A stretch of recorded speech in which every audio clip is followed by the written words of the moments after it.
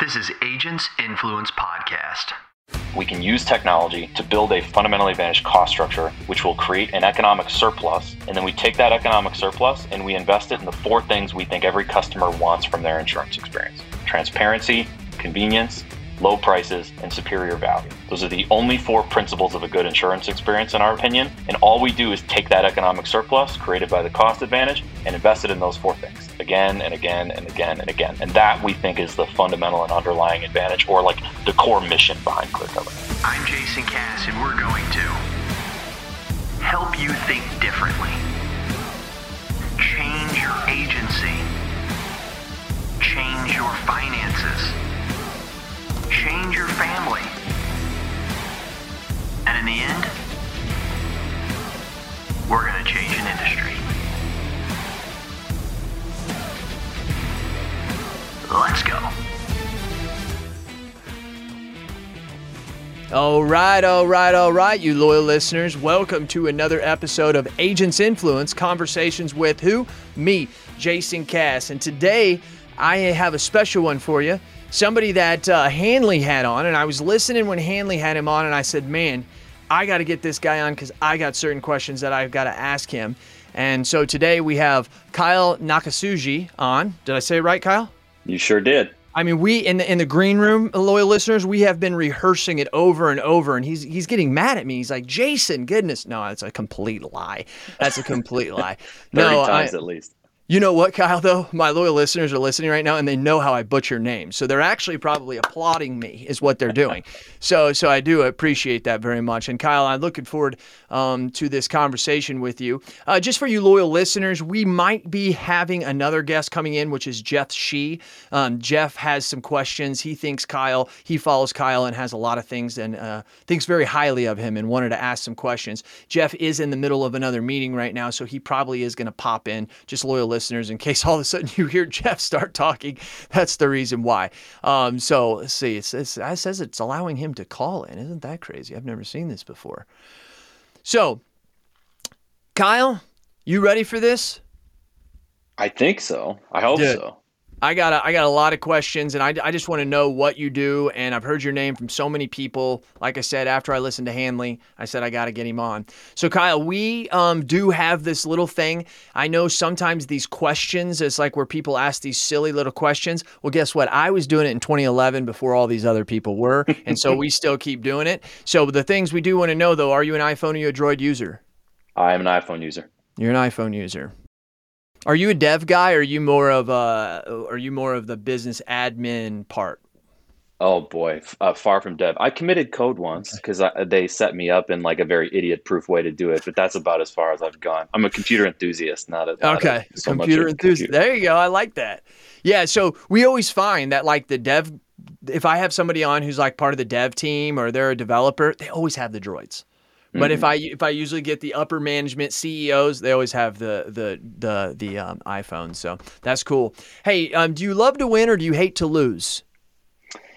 Yeah, this is a great question. The answer is yes, but so if I have to pick one, I'll say I'm going to pick hate to lose, and only because I think it's behavioral. So I think if you look at like Kahneman and Tversky, they talk about prospect theory and loss aversion. I think as humans, we are wired to dislike losing things more than we're wired to like them. So I'm just going to go with behavioral psychology and say I hate to lose. You like behavioral psychology? I do. Big I'm time. like obsessed with it too, dude. I really am. Like, it could be the boringest book to everybody else, but if it's behavioral psychology and thoughts and the way things work, I mean, I am so the same way. It works. It really does. It really, really, truly does. And I think people kind of play it off. And, sometimes when they learn things that can work with behavioral and the way that we work and how other people work, people kind of see it as like, well, you're just kind of, I don't use the word con. I can't think. You're kind of conning them into getting them to believe what you want. And it's like, no, really, it's just maybe the way we communicate now with each other is not proper. But now that we understand the brain and how it works, we could actually communicate better if we actually did that. Does that make sense?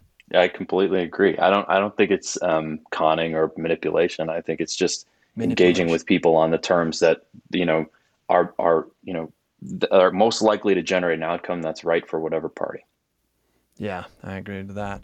I agreed to that. I'm trying to think of this thing. I was just Sarah Nicholas, who runs, is my right-hand person inside of Agency Intelligence.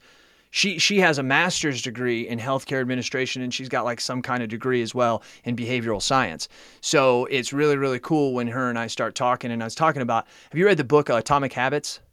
I have, yes. James Clear. Come on now. Good You know what I'm talking about? Yeah. That is some good stuff. I actually, Kyle, am using that book into 75 Hard. You've heard the 75 Hard thing. This is this workout.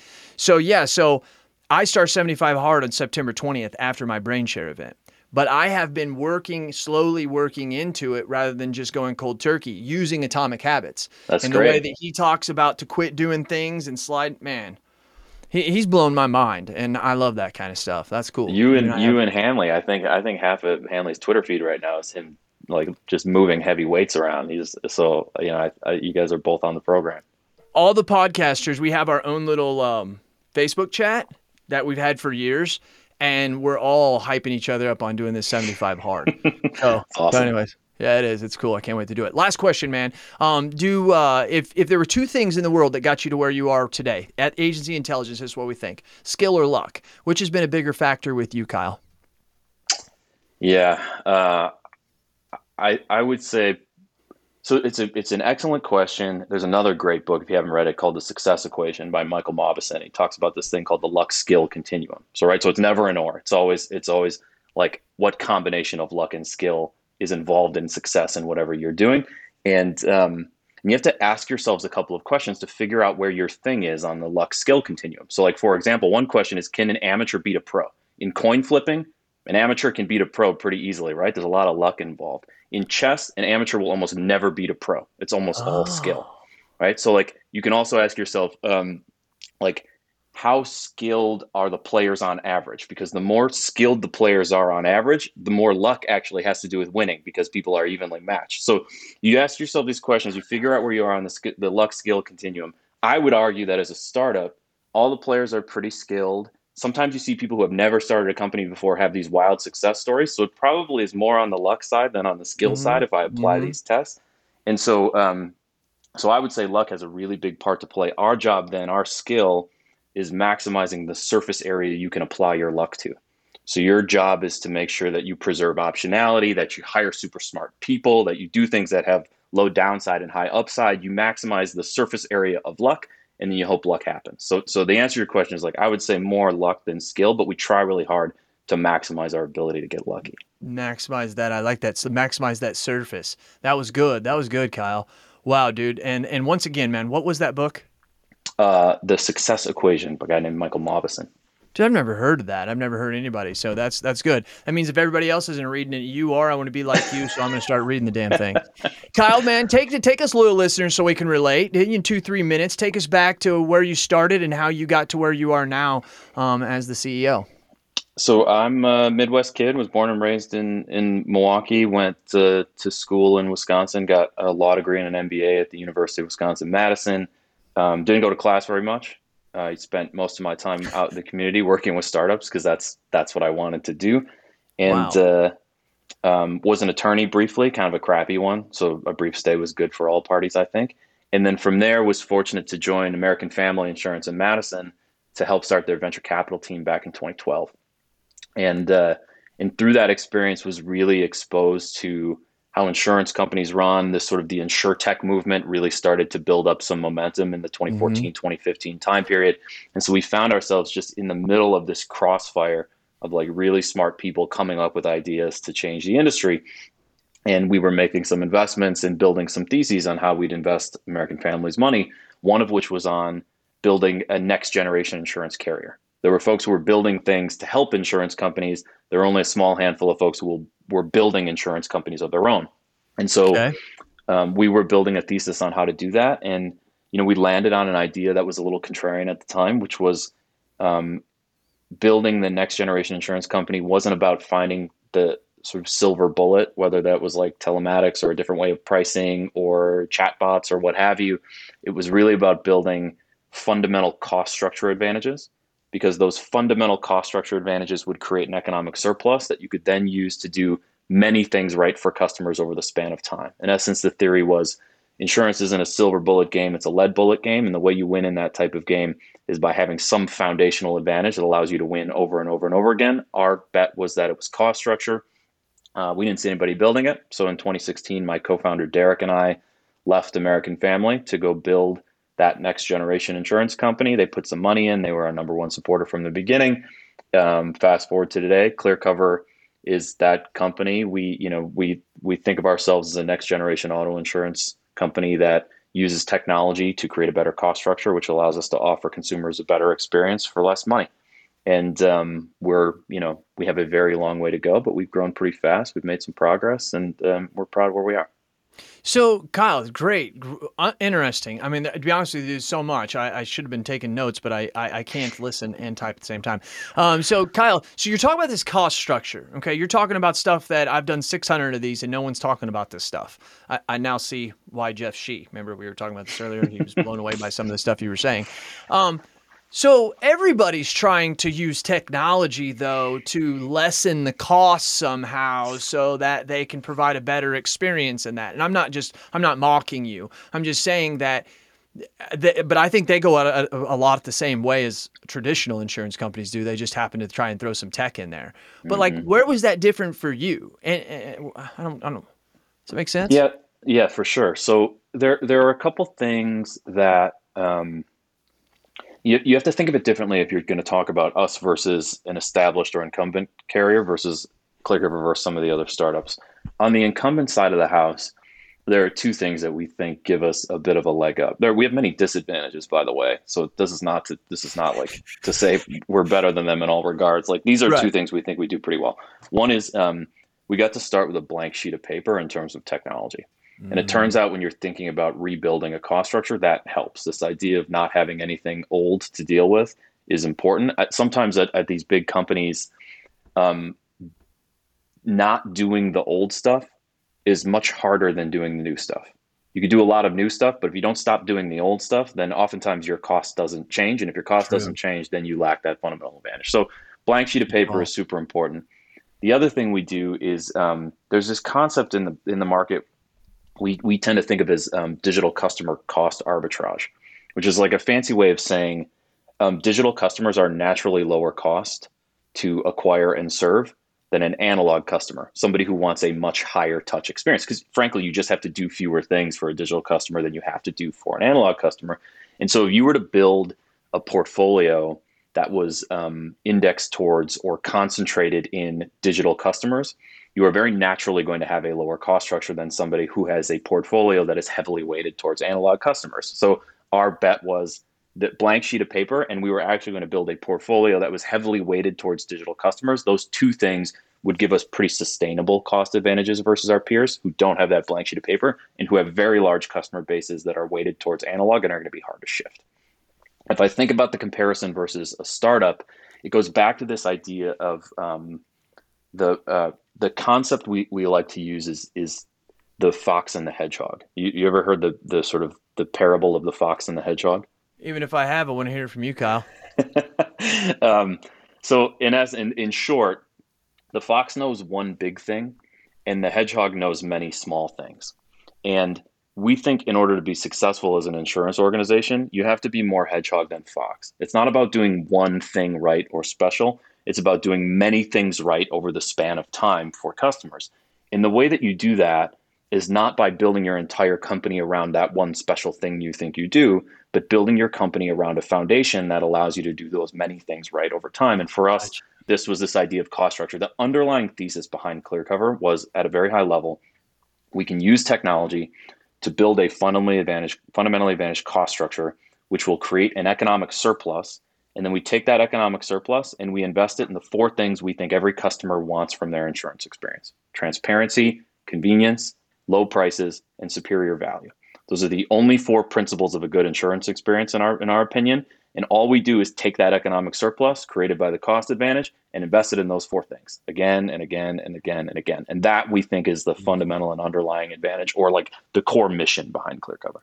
So that foundational, what did you call it? Because I can't remember the foundational cost structure. The cost structure allows you to have the excess that then goes into these four things, which are what you feel is okay.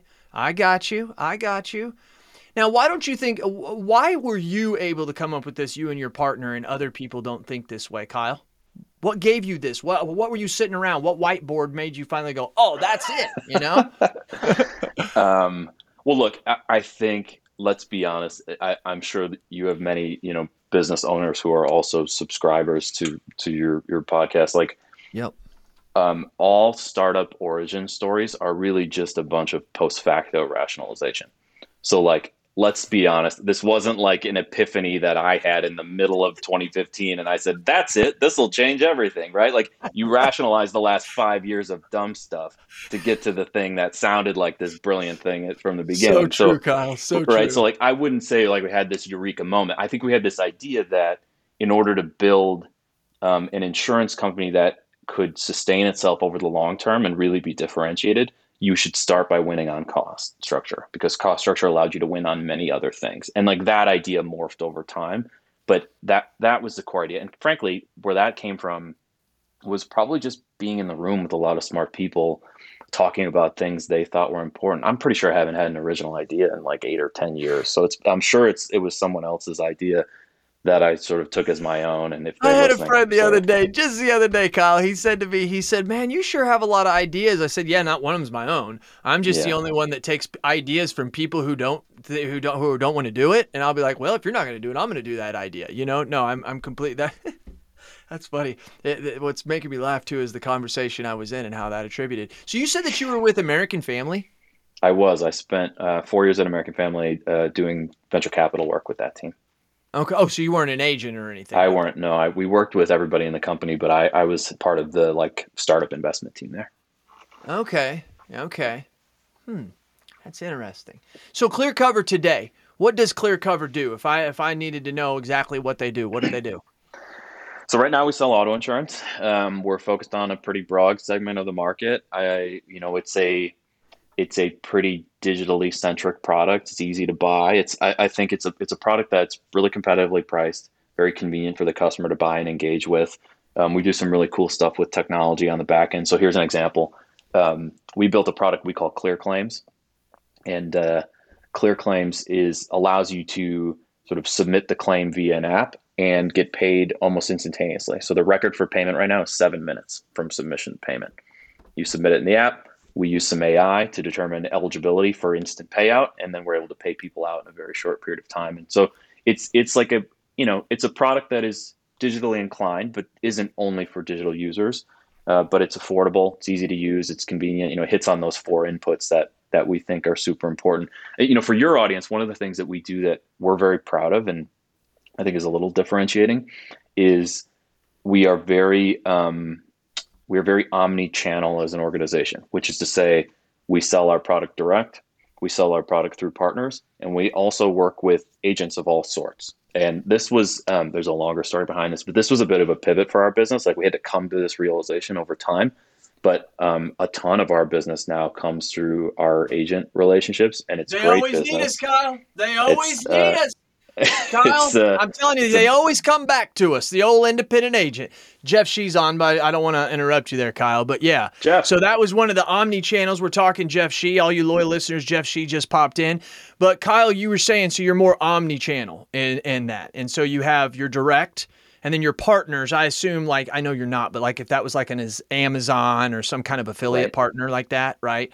And then the independent channel. And you're noticing that that's where you're driving a lot of your revenue right now. Is that right? A ton of growth out of that channel. Yep. There's a very, I'm preaching to the choir, I suppose, but if you think about like consumer preferences in the insurance space, very, very broad, like applying very broad strokes to this, there's about a third of the market, and arguably shrinking, that says, what really makes me feel good is like a brand I see on TV, and like something that like, that's like, I get superior value out of having like some big brand behind me, and I'm willing to pay for it. And that's basically the captive agent channel at this point. There's another segment of the market that says, I get a bunch of value out of convenience, right? Like convenience for me is paramount. And like, for me, convenience is like, I just want to hop online and buy the thing. And that's the direct channel. And there's this big chunk in the middle, which has represented, 30 to 40% of the market for a long time and has held fast, of people who get value out of abstracting the choice.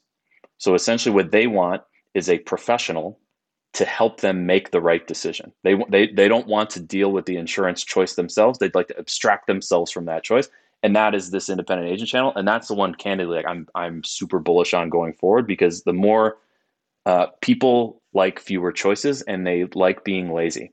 So the more we can take these people who want that convenient digital experience and give them convenient digital experiences where they are getting that professional advice and the choice has been abstracted, the more they're going to come to it. So like we are very bullish on the IA channel, because we think that actually it'll steal a bunch of share from direct as these curated digital experiences start to occur where folks can really like have someone help them make a choice and still get that level of convenience that they wanted from the direct experience. Kyle, the reason why I love this is because so many people, as you said at the beginning, a lot of insurtechs decided, hey, let's go create tools or software that would help them. And you thought, well, let's create a different channel for, the consumer to actually work with and stuff. But actually, you created the channel for us. Right. And that's what you're now finding out, is because agencies like mine that, I've been virtual for a while. I have now, because I bought agencies, I have them, but I started out virtual based in my home. And it's so hard to sell these policies when you didn't have the digital means like we do now. And before I introduce Jeff on, one of the things that you said, Kyle, which I thought was interesting, you said that around 2012, 2013, 2014, this InsurTech thing started really going. I was telling a friend of mine the other day who's kind of new to the business that like I used to get probably 2 to 3 calls a week from college kids. And they'd be like, hey, I'm working. There was a company out there or a group called The Foundation. And like all they did is they brought in like these college kids and said, hey, there's technology in these different sectors that need to be created. Go talk to them. So they would call us and they would be like, how can we help your business? What could we do better? And all this stuff. And then they realized like we didn't have the amount of money that the insurance companies had. So those calls stopped and they started going to the insurance companies, right? But what's funny is you did the same thing, but not really, because you accidentally ran into understanding what we really needed. Like back in 2012, 2013, the convenience that you allow the customer while giving us the access to that digital platform, that's what we were wanting in 2012 and 2013. And then they just kind of left us, and it's like, well, you guys don't have the money that these guys do, right? And then they ran into those issues of they've got the old systems and all that stuff like that. Anything to add to that, Kyle, before I introduce Jeff? No, bring in Jeff. Loyal listeners always know Mr. Jeff Shee, the one and only, keeps the industry on lockdown. Jeff, man, sorry for your trouble getting in here, but I think you had a message or a meeting or something. How you doing, man? I am great. Excited to be on this one. Kyle, you are a smart dude. I heard you a couple times on podcasts, and I was like, I want to ask this smart dude some questions so I can get some smart answers. I told him that, Jeff. I told him. You did tell me that. I'm not sure I can live up to all that, but I'll try. So, especially with Jeff Shee, because he's a pretty smart dude. I know. So Jeff, we just been talking about his history. We talked about ClearCover, how they are and where they are. Before, I want you to think of a question, because I know you have many of them. But one thing I want to go back to, I know, Kyle, you said one of the 4 things was transparency. Is that where ClearCover comes from? No, it's interesting. Yeah, ClearCover. I had to invent on a car ride to with my wife to her friend's house, because it turns out that we needed to incorporate the company, and that we needed a name to incorporate the company. So yeah, the idea behind ClearCover was this idea of transparency for the customer, and this notion that we didn't necessarily need to be front and center in the insurance sale. We were willing to work with partners, work with other folks who had a stronger relationship with the consumer, and maybe take a back seat in terms of in that relationship if it was the right thing for our customer. There's some agencies out in America that have been around for 100 years. It'll be like Jordan Covers Agency. And that's not his last name. That, as you probably know, is an old term that we used for insurance, right? Mm-hmm. So it's so crazy that you say one of those things is transparency. So I put it together thinking he's transparent in insurance, right? In the coverage, right. That is. So whether the story is or not for you and your wife, just use that. It sounds a lot better. Okay, deal. Yeah, I'll take yours. Jeff, man, you got a couple questions, buddy? Yeah. So, coming from a founder, today is a 2-year anniversary for Quohung and Quantum. So I have some cool questions to another founder. And some could be a little bit personal, and I just love to hear your feedback on them. So growing up, you guys are coming up on a couple of years, right? And growing up in the insurance industry, who did you look up to? Who was your Mamba mentality, your Kobe Bryant, your Michael Jordans in the world before you are in your position? Interesting question. I came up. I'll give you some. I'll sort of. I might meander around the question a touch, but like, let me talk to you about the stuff that really influenced me a ton when I was trying to like dive deep and learn about the industry. So I went online and bought. You can still do this. You can buy all of the Berkshire Hathaway shareholder letters on Kindle for like $2.99. And I read every single one of them from Warren's very first letter. I read all of the Berkshire Hathaway letters because nobody understands the underlying dynamics of the insurance business, in my opinion, more clearly and concisely than Warren Buffett. So I read all of those shareholder letters, super critical in my development. Wow. The other thing that I read cover to cover, which was a bit more of a slog, but important, was Werner Modlin Chapter 4, which is part of the literature that actuaries have to read when they're studying for their exams. And Werner Modlin, it's actually available via PDF through you just look it up online. And that was like really foundational in terms of understanding how insurance works, like how pricing works, how the companies work. So like that was I spent a lot of time with that thing. I got licensed as an agent. So I went and got licensed as an insurance producer. I didn't tell anybody I worked with because I didn't want them to know in the case I failed the test. But like I took the course, I went and took the test, I passed the test. I didn't get my license because I didn't intend to sell insurance. So I went through that. That was a big part of my learning experience. And then the last one is, I would say, like the collection of people around Glenn Renwick. So I also looked, they used to do this. If anybody from there is listening, maybe you should put it back up. But Progressive had all of their old investor relations videos online. Probably 24 months ago, they took them down or something like that. But you used to be able to go back to like 2011 and look and listen or watch all of the annual shareholder meetings. And I went through all of them.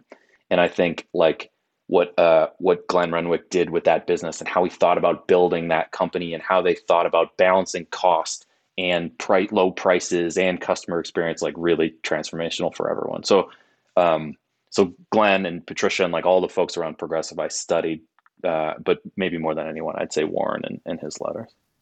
Hello, loyal listeners. Hey, are you a local agent struggling to find markets for your client? Maybe you, maybe not. Look no further than Nation Brokerage Solutions. With over 200 carriers, their comprehensive options give you what you need for your customers' ever-changing needs. With NBS, as they say it in the cool world, you can confidently offer a wide range of options to better support your customers and grow your business, AK Agency. Don't settle for less. Do more with NBS. For more information about nationwide brokerage solutions, visit nbsbrokerage.com. CAS certified. Wow. That's unbelievable research and stuff there. I got another one since you like research. Fire away. So, these InsurTech IPOs has been the big news, right? Like VC and PE investment into InsurTech is this year, there was more than entire last year in the first half. Wow. But the question always come up is how are you guys going to make money? Can you guys be profitable after the IPO? So couple guys, Hippo, Roots, Lemonade, Metro Miles. So if you had to fix Roots and Metro Mile, because they're on the news the most right now for not being profitable and not be able to grow at a great cost per acquisition, because everybody got stuck in that Google sandbox. Unless you work with independent agents over, in America, if you want to go direct to consumer, you're stuck in that Google sandbox. Mm-hmm. And that revenue went up 62% Q2 of this year versus Q2 of last year. Mm-hmm. We didn't grow 62% in population, just a whole lot of keyword bid went up. Mm-hmm. And Progressive and Geico standing over there said, you know what, we can drive the cost sky high.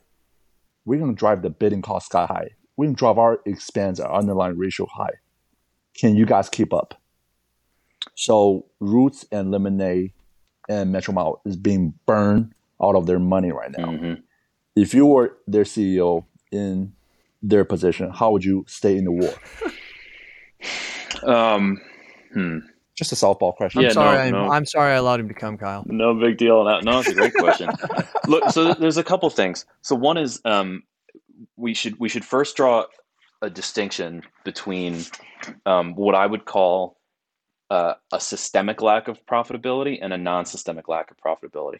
So a new insurance company, a new insurance carrier, particularly in auto insurance, is going to have what I would call systemic unprofitability, right? Which is to say that the natural structure of the business means you pay quite a bit of money to acquire customers, no matter what channel you use, and those customers churn at a certain rate. They have a loss ratio at a certain level, and so the payback period is a certain amount of time. And so I don't make money on a customer for some fixed period of time, and if I keep adding more customers to that pile, then I don't make money until the number of customers actually producing cash for me is greater than the customers that I just signed up that are not producing cash for me. So there's a J curve in the business effectively, where you are systemically unprofitable at a certain growth rate until essentially the renewal book is big enough to outweigh your book of new business.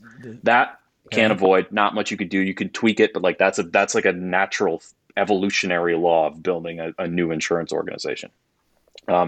There's also non-systemic lack of profitability or unprofitability, which is like running loss ratios that are obscene and like doing things that even if you gave yourself enough time, you would still be unprofitable because the business has these like foundational elements that are broken. And so our goal is to build like a systemically unprofitable company, which is a weird thing to say, but essentially to be unprofitable for the right reasons, not the wrong reasons. So the first thing I would do is say, like, I'm willing to accept being unprofitable, but I need to make sure I understand why I'm unprofitable, and it's for the right reasons, not for something that I should be able to control. I'm just choosing not to.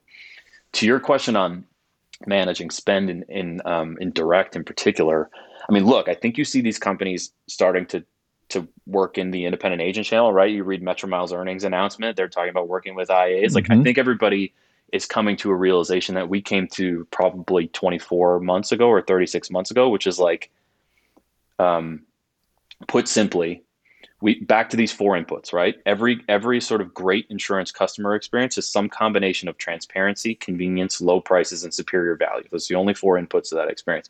But every customer or groups of customers values those inputs or defines them slightly differently, right? So if you are only focused on the direct segment, you're going to get a specific set of definitions around those four things. If you broaden your definition of those four things, you're going to find some people they define superior value and convenience as having an agent tell them exactly what to buy so they don't have to think about it, right? And that like and their version of low prices is like, look, or transparency is like having somebody shop on their behalf. So I think we're all sort of expanding our worldview in terms of what these four inputs mean. And as you do that, you very naturally see that like there's more than one way to serve the customers, more than one channel that makes sense. So if I were these companies, I would do what we're doing, which is essentially say, how do I build my organization such that I can work across multiple channels so I can hit multiple definitions of those inputs? Because ultimately, if I want to serve and build a large customer base, I'm going to have to serve more than one definition of transparency, convenience, low prices, and superior value. Ooh. I know, dude. Bringing it back, wrapping it Jeff, up. you always lead me the right way, but this has been great. And you know the thing about you, Kyle, you're calm and cool. You're just like, you're very structured. You kind of know what you're going to say or not. And it's really, really, I mean, I'm sitting here thinking, I'm like, dude, this dude's going to be like the #1 CEO in 10, 15 years. I swear to God. Kyle's thinking, well, the cast, it should be 3, but I'm trying to be realistic here, Kyle. We got a very long way to go. I got a question before you ask another one, Jeff, is that you were talking earlier, Kyle, about your guys' claims process, about how someone can submit a claim and they can get it done, do AI and stuff. But there's been that new recent thing that Lemonade got their butt burned on that. I mean, just reading an article, we don't really know what's going on, but I mean, how is that affecting you? I mean, can you elaborate on that? Does it not have anything to do with you?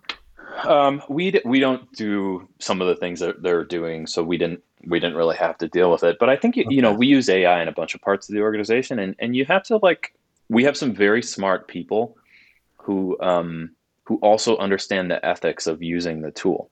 And it's not that Lemonade doesn't. Like I think Right, I, right, I right. suspect that between us, like I suspect Lemonade was careful about what they were doing, and they have a ton of really smart people, and like they have solid ground to stand on with respect to what they're being what that I the agree. article had to say about them. So we'll Mhm. see. But on our side, um, it's just about like being aware of the ethics of the tool that you're using and making sure that like you don't get too wrapped up in what's possible and pay attention to like what you should actually be doing with the tool. It both again like I back to our four inputs. Like if I'm using AI to give you a more convenient experience, but along the way I destroy your trust, then I'm not delivering on superior value, nor am I delivering on transparency. So it's just about keeping those inputs in balance, right? There's a bunch of stuff I could do to deliver on one that will destroy the others, and those are things I probably should not do. Whew. Love that, dude. Way to be. Jeff? I have another one. So California has 45, almost 50 million people. Florida, 24. New York, 24. Michigan, 12. And let's throw Louisiana out there. All these companies with lifetime PIPs, right? Which state do you think will be the toughest challenge for Clear Cover, not to grow in, but to be profitable and keeping the combined rate down? Which state will be the biggest challenge to your And company? he Interesting. throws Florida and California in there. His No, just pick the best DOI company. So, Look, I think that all of those states present unique challenges. We're in California. I think California mhm. has been a bit of a struggle for us on the profitability side of the house. In part, that's because we made our own mistakes entering the state, which we are now still working to correct. So um, I think that again, like I don't know if I could pick one. I think they're all going to be hard. Um, they all are hard. But what I'll say is, you get to choose as an organization how hard you make that on yourself, right? The analogy that I use with my team and I tend to use our investors is profit and growth are two sides of the same string, and that string isn't very stretchy. So if you yank that string to one side, you're going to pull the other side with it. So if I want to grow super, super fast, what's going to happen is I'm going to yank that string over here and profit's going to go with me and it's going to go in the tank. And if I want to be super, super profitable, then I'm going to yank that string the other way and growth is going to go away. And you see this happening in the public markets right now. This is what Yeah. happened to a bunch of Hmm. companies who were growing super, super fast. And the market said, no, no, no, be profitable. And they tried to stretch the string. And what actually happened is they just yanked the string the other way and now they don't grow anymore. Wow. And so our job, regardless of state, is to find like a middle ground, to understand, acknowledge that the string doesn't stretch all that much, and try and find that proper balance in the middle. And to your point, like balancing that string in California and Florida and New York might be more difficult than it is in other states, but it's still the same challenge, which is like, look, how do I make sure I'm finding this right balance of growth and profit, and along the way, I'm treating customers properly? And I think at the end of the day, we'll get it done. So one of the things that I want to add to this, I've talked to a company, one of the insurtech companies that is an animal in Africa, and they were telling me that one of the things that they do. I was in their headquarters in Austin, and I'm talking to them, and they said that one of the advantages they have is they look forward to going into a state like Florida. And their reason is that they don't carry any of the underwriting. They only get paid a certain percentage, like let's just say I'm making this up, 25% of what the premium is. And then they were keeping a little bit and then passing 10 to 15% to the agent, right? But their thought is they look forward to going into things like a Florida or a California where it's higher because the premium's higher and that's how they're making their money. And I think he said they were offloading the underwriting to like the reinsurance companies. Am I right or wrong when I'm saying that? Does that make any sense? I think I think that's cat. Like they pass on all the cat, and they believe if they can limit their exposure to litigations, then all the other losses are just cat It's related. something. If I mean, I'm when he told it to thinking me, that I'm one like, this is correct. way over my head. I mean, Any look, thought on there that, is a Kyle? dynamic out there. There are multiple companies, even someone like, yeah, even someone like a Root or a Lemonade. uses reinsurance pretty heavily, right? Like there's this idea of like the capital light model that's being thrown around, which is the notion that I'm not going to carry a lot of the risk on my balance sheet. I'm going to sell the policy. I'll take a commission. Somebody else is going to carry the risk on their balance sheet. So I don't have to hold as much money in reserve, and like I'll offload some of the risk. That is a real concept. There are many companies, including ourselves, who use reinsurance to offload a lot of the risk. Okay. But I think what I would say is you have not offloaded the risk per se. You've just shifted the direct ownership of the balance sheet controlling the risk to someone else. Because walk down the chain of inference here. So what's going to happen if you write a bunch of terrible business, which you subsequently offload to a reinsurer who then loses their ass on it? You're not going to have a reinsurance deal in a year or two, which means it's all going to come back on your balance sheet. So there's no escaping the gravity of bearing risk. You just create a longer chain of connections to that risk when you use reinsurance. And that's fine. It works. You just have to acknowledge that. There's no such thing as like it's somebody else's problem, because it will cease to be their problem and it will now become your problem. And so like you just have to know that that's the reality of using reinsurance or pushing risk down the chain. It's still your problem. It's always going to be your problem. You just shifted the money on the balance sheet somewhere else.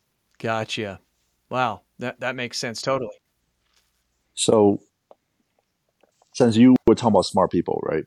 And shout out to Nick Shawell, shout out to Scott Johnson from Clear Covers. The first time I talked to those guys, I was like, man, these guys are awesome, And then I saw the second guy, third guy, whoever from Clear Cover, we have had great experience working with Clear Cover team. Do you have any story you want to share on this podcast of how you pursued it? Some of the people just joined Clear Cover say, hey, my name's Kyle. I got this great idea of Clear Cover. I think you are a smart, cool individual. I want you to join our team. I got stories for Quantum like that, but I would love to hear some of your stories, and feel free to go in. I'd love to hear yours too. Quantum is a partner of ours. Quantum is great. Our team teams have done great work together. I would say every like recruitment journey is a slightly different, right? They're snowflakes. They all have like slightly different flavors to them. I'll tell you. I'll give you stories, but they're probably less relevant than the framework we use. Let me give you the framework we use to think about hiring, because I think it's more useful. There are only 4 things you can do as a startup trying to recruit people, right? There's only 4 places you can land. And most people mistake where they are. So everybody thinks they only hire A players, right? Like everybody says, oh, we only hire A players. We just hire A players. We just hire A players. There's only 4 ways to do that. So one is you overpay for talent, right? Like one way to land all A players is to overpay for talent. Another way to land A players is that you are world class at convincing people to work for you for less money. The other way is that you are world class at identifying A talent before they know they're A talent, and the market realizes they're A talent. And the fourth is you're not actually hiring A talent. Right? Those are the 4 things. You overpay people, you're world class at convincing people to join you for less money, you get people before they're actually worth that money, or you're not actually hiring A talent. Almost every startup thinks they do the middle 2, and they do the outside 2. Right? Almost every company thinks they do the middle 2 and the outside 2. So what we focus on is like where are we falling here, right? Like let's be honest with ourselves and each other. Why are we landing this individual? And like if you ask yourself, like, you could probably, Jeff, look through your company and say, like, of the best folks that we have, when we hired them, like, where did they fall on those 4 things? Like, were we just smarter than everybody? We saw them first. Did we overpay them?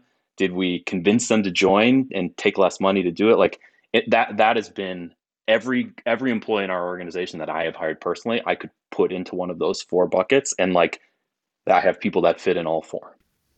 Wow. That is great how you broke that down. That is really, really good stuff. And, and the thing is, when they hire him, it always makes me think when I hear smart people, and Steve Jobs blows me away on this when he said we don't hire smart people and tell them what to do. We hire smart people and have them tell us what to do. I remember hearing that when I was younger, and I thought to myself, like, that was big for me as a business owner. I had never really thought of it that way. I thought I hired smart people so they could do the things I wanted them to do. I think there was definitely a change in my business when I started hiring them and then saying, hey, what should we do? Right? You're the smart one. I thought that was pretty good. So that's cool. And that's a good way to determine them. Jeff, that was good stuff, wasn't it? All right, one more question, and then we're going to wrap up. And Kyle's got to get to lunch. So yeah, go ahead. Actually, what you're in California? You said, Kyle, right? I'm just outside of Chicago, so I'm Central Time. Oh, okay. You said you guys are writing business. We write in California. Yeah, we're based in Chicago. Okay, so I didn't know that. Real quick, Jeff. So I'm down in Edwardsville then to answer your question that you asked me earlier. Right down by SIUE, down there. Yep. Yeah, so that's where. Yeah, I didn't know you were in Chicago. Grab some, so yeah. But anyways, Chicago pizza. Shout out to Pequod's, which is the underrated deep dish in the city. So, everybody's gonna take you to Lou's and Giordano's, but Pequod's is the top. You know, I have never had. We'll go out. Yeah, and Kyle, wait a minute. What did you say the other one? Because you said that there's a main one, but Giano's. But what was the one you said? So Giordano's and Lou Malnati's are like the two big names that everybody's going to go to. They're fine. Pizza's good. Pequod's is like just north of the city, and it's the best deep dish in the city, in my opinion. Okay, sweet. I'll have to remember that. What do you got, Jeff? So this year we saw, Allstate made the purchase of Save Auto, NetGen, and rolling on NetGen Premier. State Farm buying Gainesco, rolling on 50 states. Zurich buyout, MetLife, right? The PNC side. Mm-hmm. And who was the other one? There are a couple other ones. Liberty Mutual bought out State Auto, right? Yep. The buyout usually like dollar for dollar for the premiums, right? And there's a couple guys on the sideline. One of them is your ex-company, American Family. Mm-hmm. And Chubb.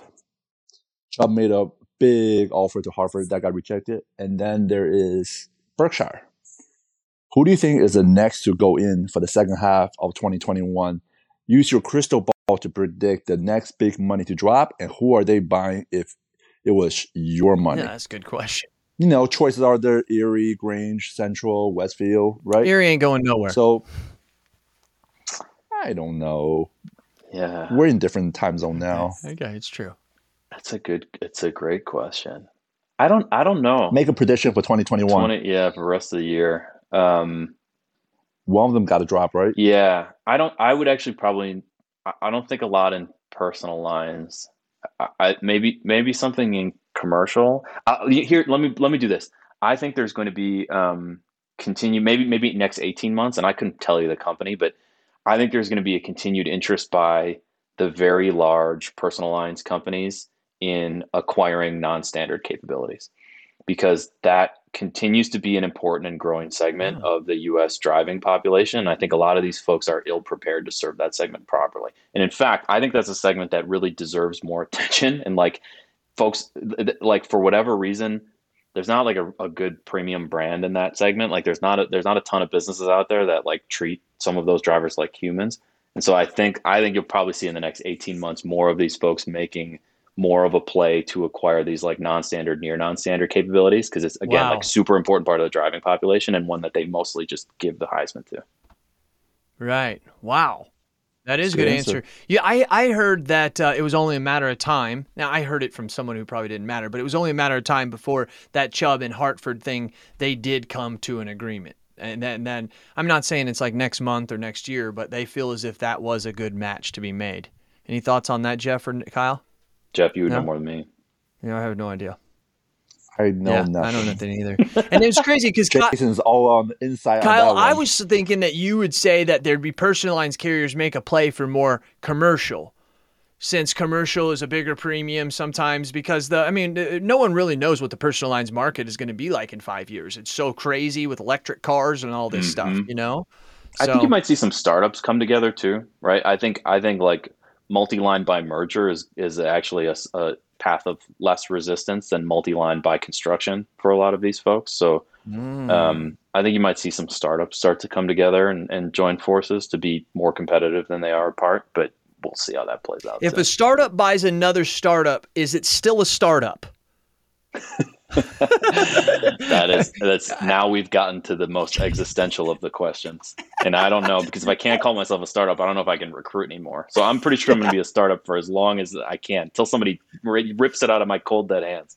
Oh man, that's great. That's fantastic. Are you under pressure to go bundle to offer commercial and umbrella? I mean, to offer a home and umbrella? It depends on the channel. Like I think one of the things we love about working with our agency partners is no, because our agent partners can help our consumers solve that problem, right? If convenience to you means bundling, the agent can do that on your behalf, and I don't have to build the product to make it work. So, in the direct channel, more so. In some partners, like more so. So, I would say not in some channels, yes, and it's also very segment driven. I think like if you look at our book, it tends to skew younger and it tends to skew less preferred just by virtue of who we are, and so a little less pressure just by the nature of our book right now. But we'll have to get there, right? Like I can't. Back to different definitions of transparency, convenience, low prices, and superior value. Like if you are a homeowner with a boat, I literally cannot offer you a convenient experience today unless you go with an agent.